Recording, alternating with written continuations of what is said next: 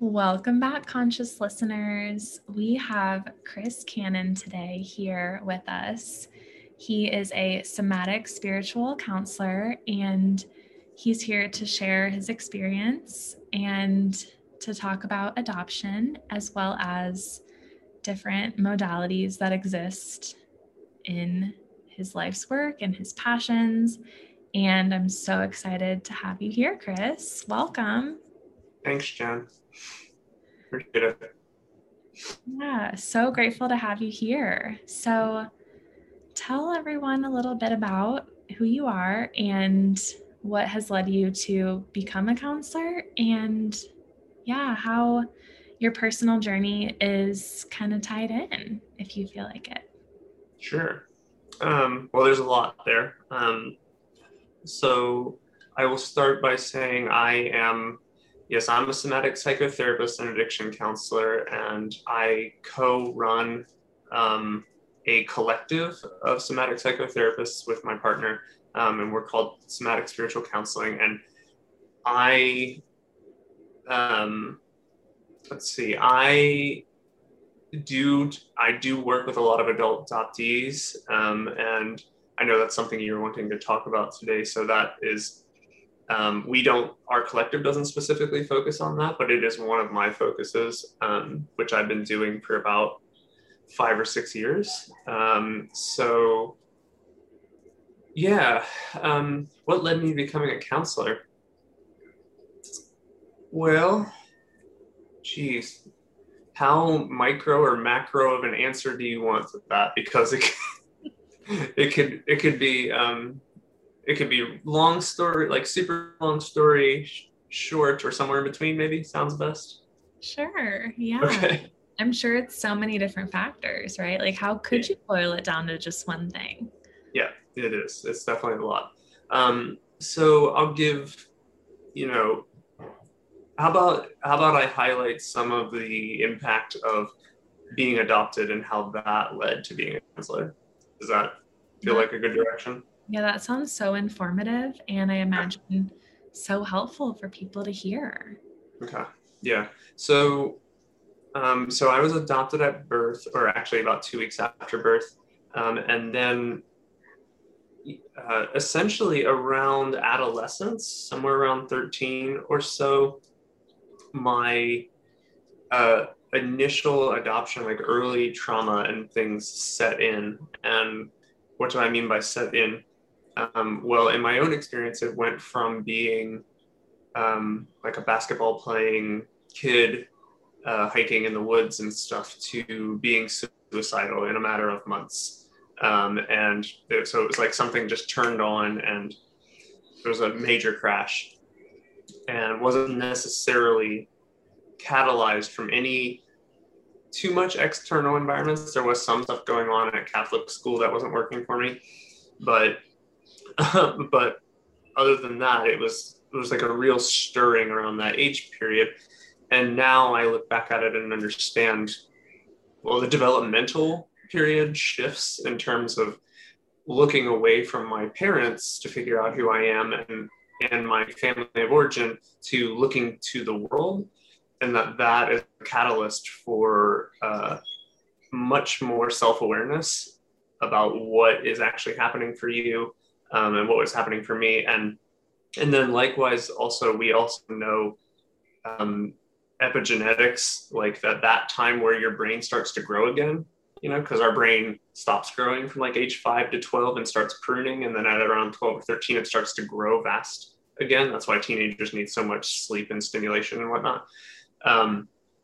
But when that happens too, it really made me feel like it made me start to feel the genetic predispositions I had towards alcoholism, depression, because those genes like are really getting turned on and activated at that new brain development stage.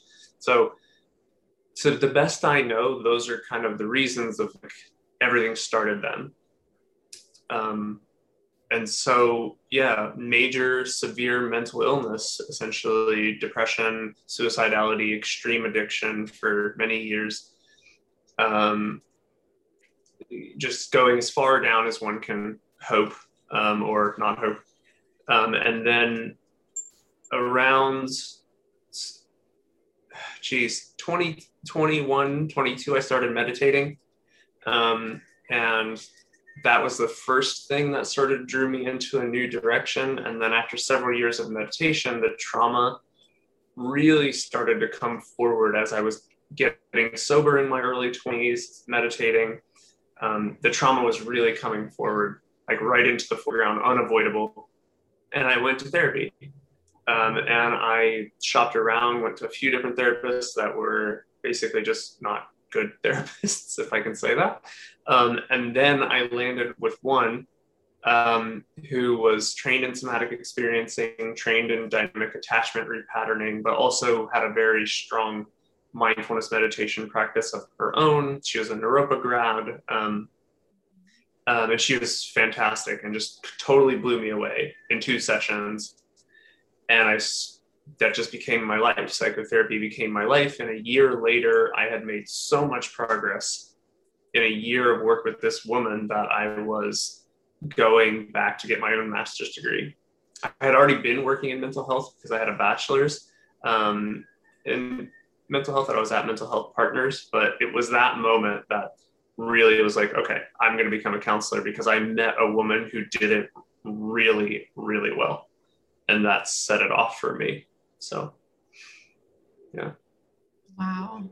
Mm-hmm. And how cool to have like been working with someone that ignited that within yourself. Like I keep hearing you mention too, like the mind-body connection and the importance of being connected in that way. And I imagine that was something that you discovered among your meditation journey, and then among getting to work with someone that could really see you and validate you for the things that you've probably felt longer than you could know, Yeah, I think so.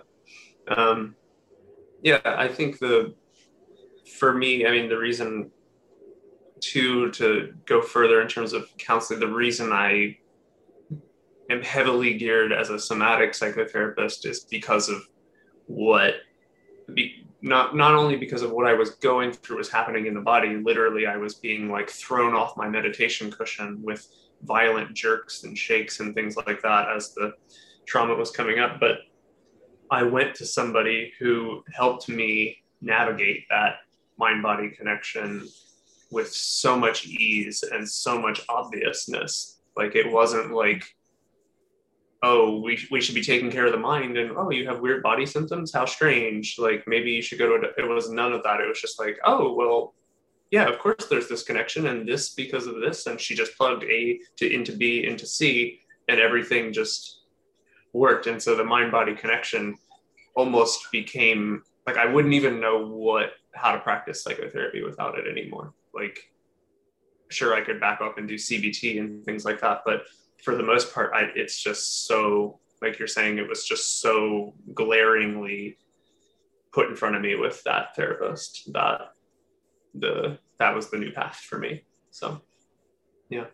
Right. And I think about too, just even in our society and our culture, like when you witness someone or when you experience something, right, like different body sensations, like that can be really taboo in a way too, right? So even just like, just being in the world that we are, it's like we don't actually, track that within ourselves. We don't actually attribute it to different things we've experienced, like sometimes we internalize that or like think something's wrong with us just because our body is having a response that's actually so accurate to how it needs to respond.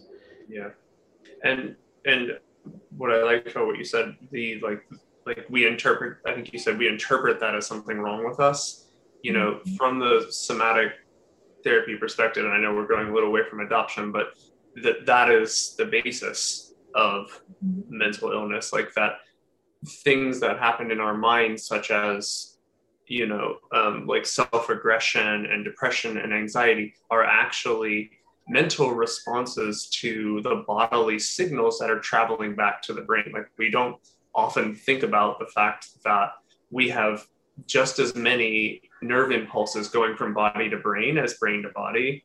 And when you start talking about the ventral nerve or the vagus nerve going, like, there's actually more. There's actually 70, 80% of those nerves are going body to brain.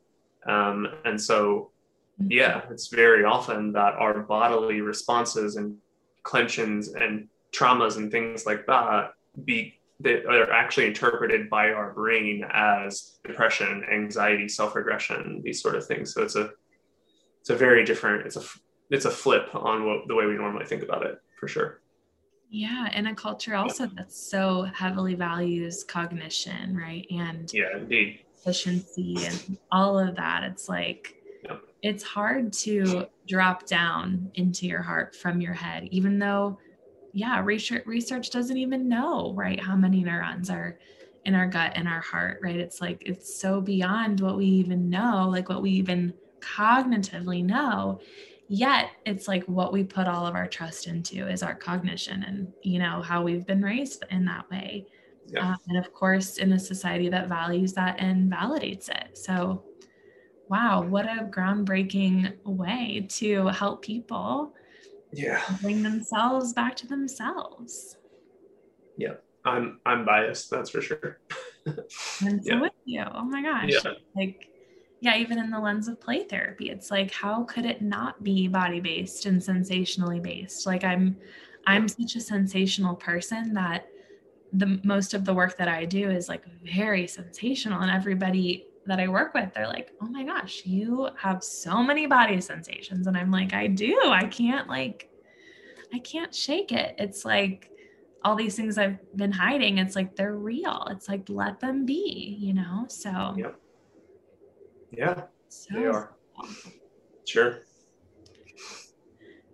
I have a question for you about like growing up. Did you know that you were adopted when you were growing up? And if you did, how that has affected you? And also, what were your like challenges as a kid? What were like some of the behaviors or symptoms that you experienced that, like, looking back now, you can totally make sense of it, but like at the time probably felt really different? Yeah.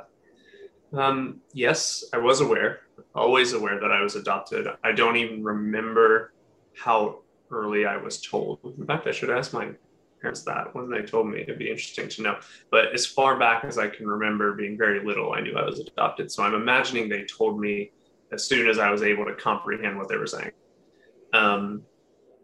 And did I have challenges growing up as a kiddo? Yes, I did. But they're going to sound funny. The challenges I had growing up as a kiddo were like hypersensitivity. Hypersensitive to my own emotions, to other people's emotions, to suffering in general in others, in myself. And well, actually, that's not entirely true. If you go all the way back, earliest back, I threw up a lot of my food as an infant. So there was already some stomach issues happening very early. And then there was also bedwetting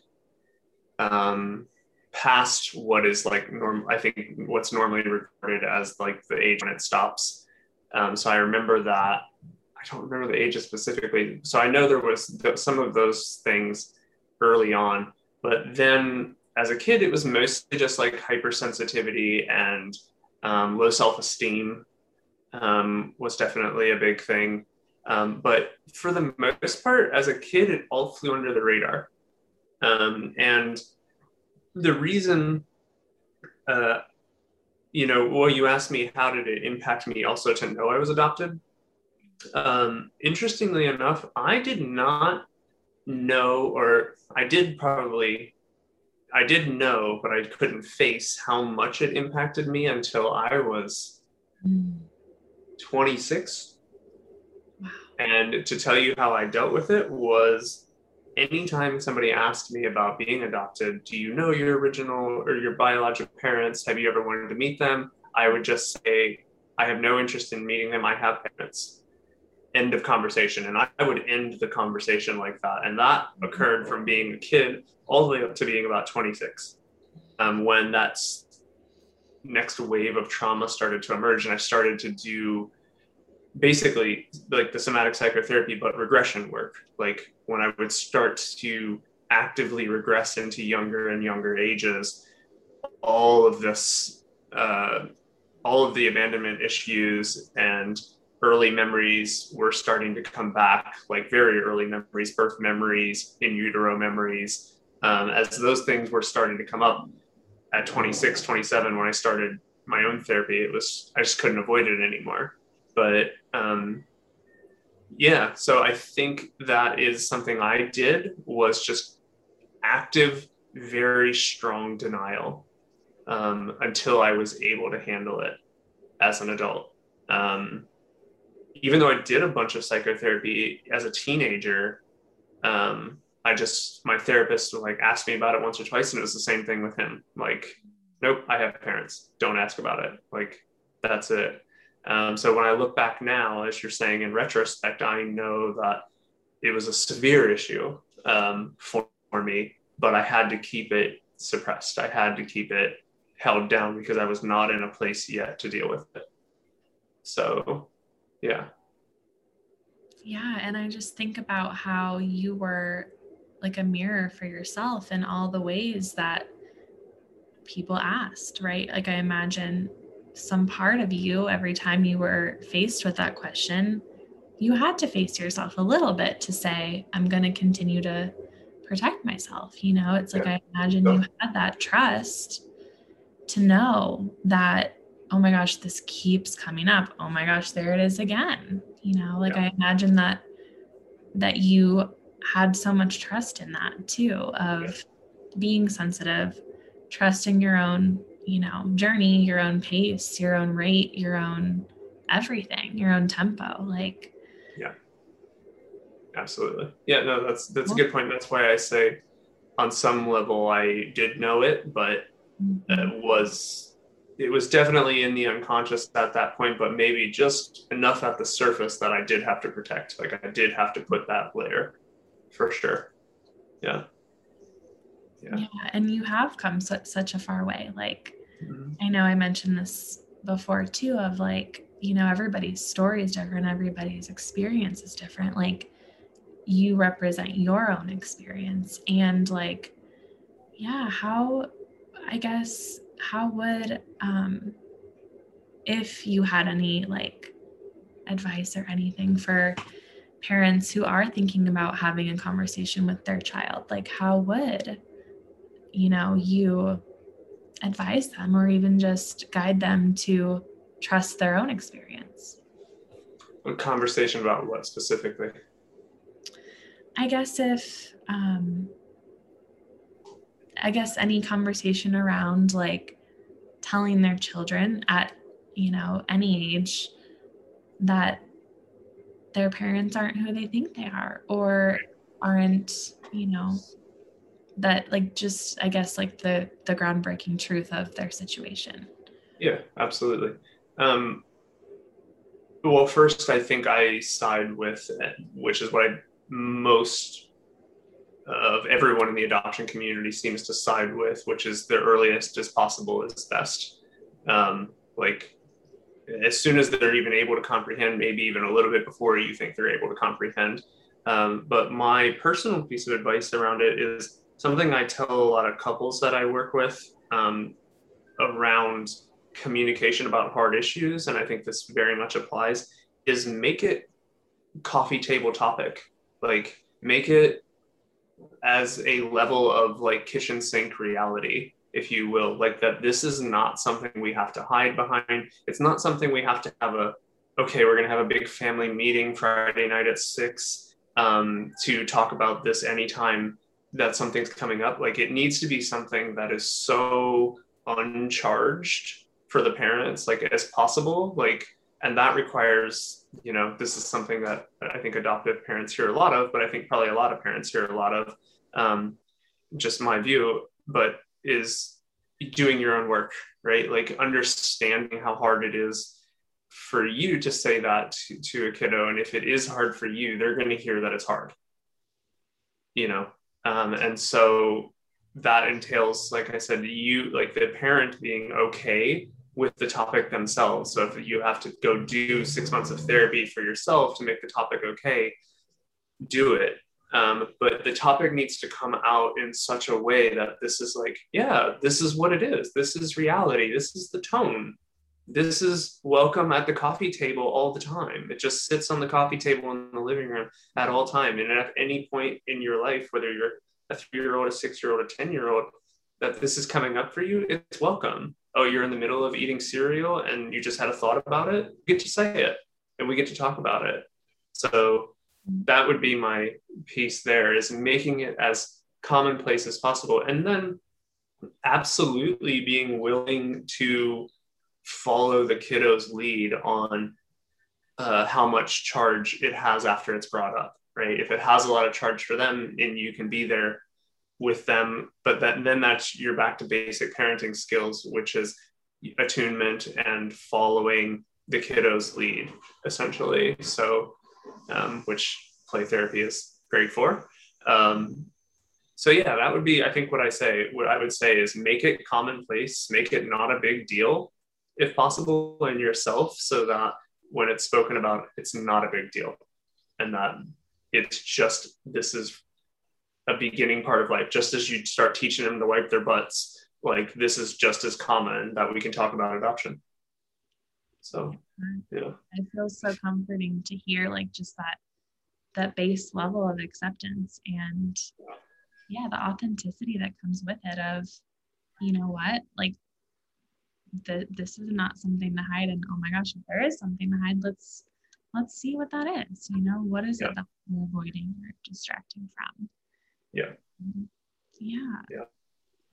And then my final question for you is, how has adoption, or at least in your perception of being adopted, how has that influenced or related to your experience and relationship with loss? Or how does that, how did that impact you, I guess, growing up or even in present day? If that's something that you thought about before. Because in play therapy, we definitely, definitely practice different ways of like acceptance around like rejection, sadness, all of that, which is so helpful. Because like the theory is that, when we don't lean into it, it's gonna get bigger, right? So I'm so curious how it has showed up in your life. Yeah, I think for me, what it's done around loss, and I mean, which is, I think it's similar to what it's done around almost all attachment dynamics, but loss applies to more than just relationships. I think what it's done is highlight, and I shouldn't say, what I should say is what becoming aware of my adoption trauma and becoming aware of those things has done that, because that's had the biggest impact. Before that, I would say, well, let me just back up and say that before that, I would say adoption did very similar to what you would expect, that losses became more extreme, right? Like they became very amplified, very serious, very depressing. And then as I became aware of that, like what that has essentially done is just highlighted a greater need for less speed. And what I mean by that is when a loss is occurring, whether it's, a relationship or money, or, one of my clients leaves, or something around that, I don't go fast through the process. I feel it starting to pull on me in some way, and the awareness of my own adoption trauma and my issues around loss immediately send up a little red flag. And that red flag is just basically my signal to be like, okay, there's a moment of loss here, go really slow. like take a moment, like close your computer, like wherever I found the news, and just see what's happening, be with what's happening. And then that looks like taking care of myself, inviting allies in to take care of myself, like all of those things. But I think the main takeaway is that I really put an effort into slowing the process down, to let it move, like whether it's grief or anger or rage or whatever happens at the loss. I take extra time with it, maybe a little bit more than somebody else might take, I think, if that makes sense. That was so beautifully said. Yes. And yeah, it may not take like something like adoption to realize that. And also, I hope not. also to like even adopt that pattern, that way of being in the world, right? It's like that is something that time to slow down for. Mm-hmm. You know, we never slow down for loss. And that's something that I'm personally passionate about too. So yeah, good. Well, thank you so much for joining today. Are there any last remarks or anything you'd like to share? No, I don't think so. I mean, there's always more to say, but if this is if we got what you were wanting, this is great. Yeah. And where can people find you if they want to learn more about your services and everything? Yes, somaticspiritualcounseling.com is our website. And that's the collective I co-run, and all my info, you can reach me through there. All my info is on there too. So cool. Yeah. Please check this out. This is revolutionary, life-changing. Oh my gosh. Such big work. Yeah. Thanks, Jen. Thank you so much for coming, and we will see you later. Bye.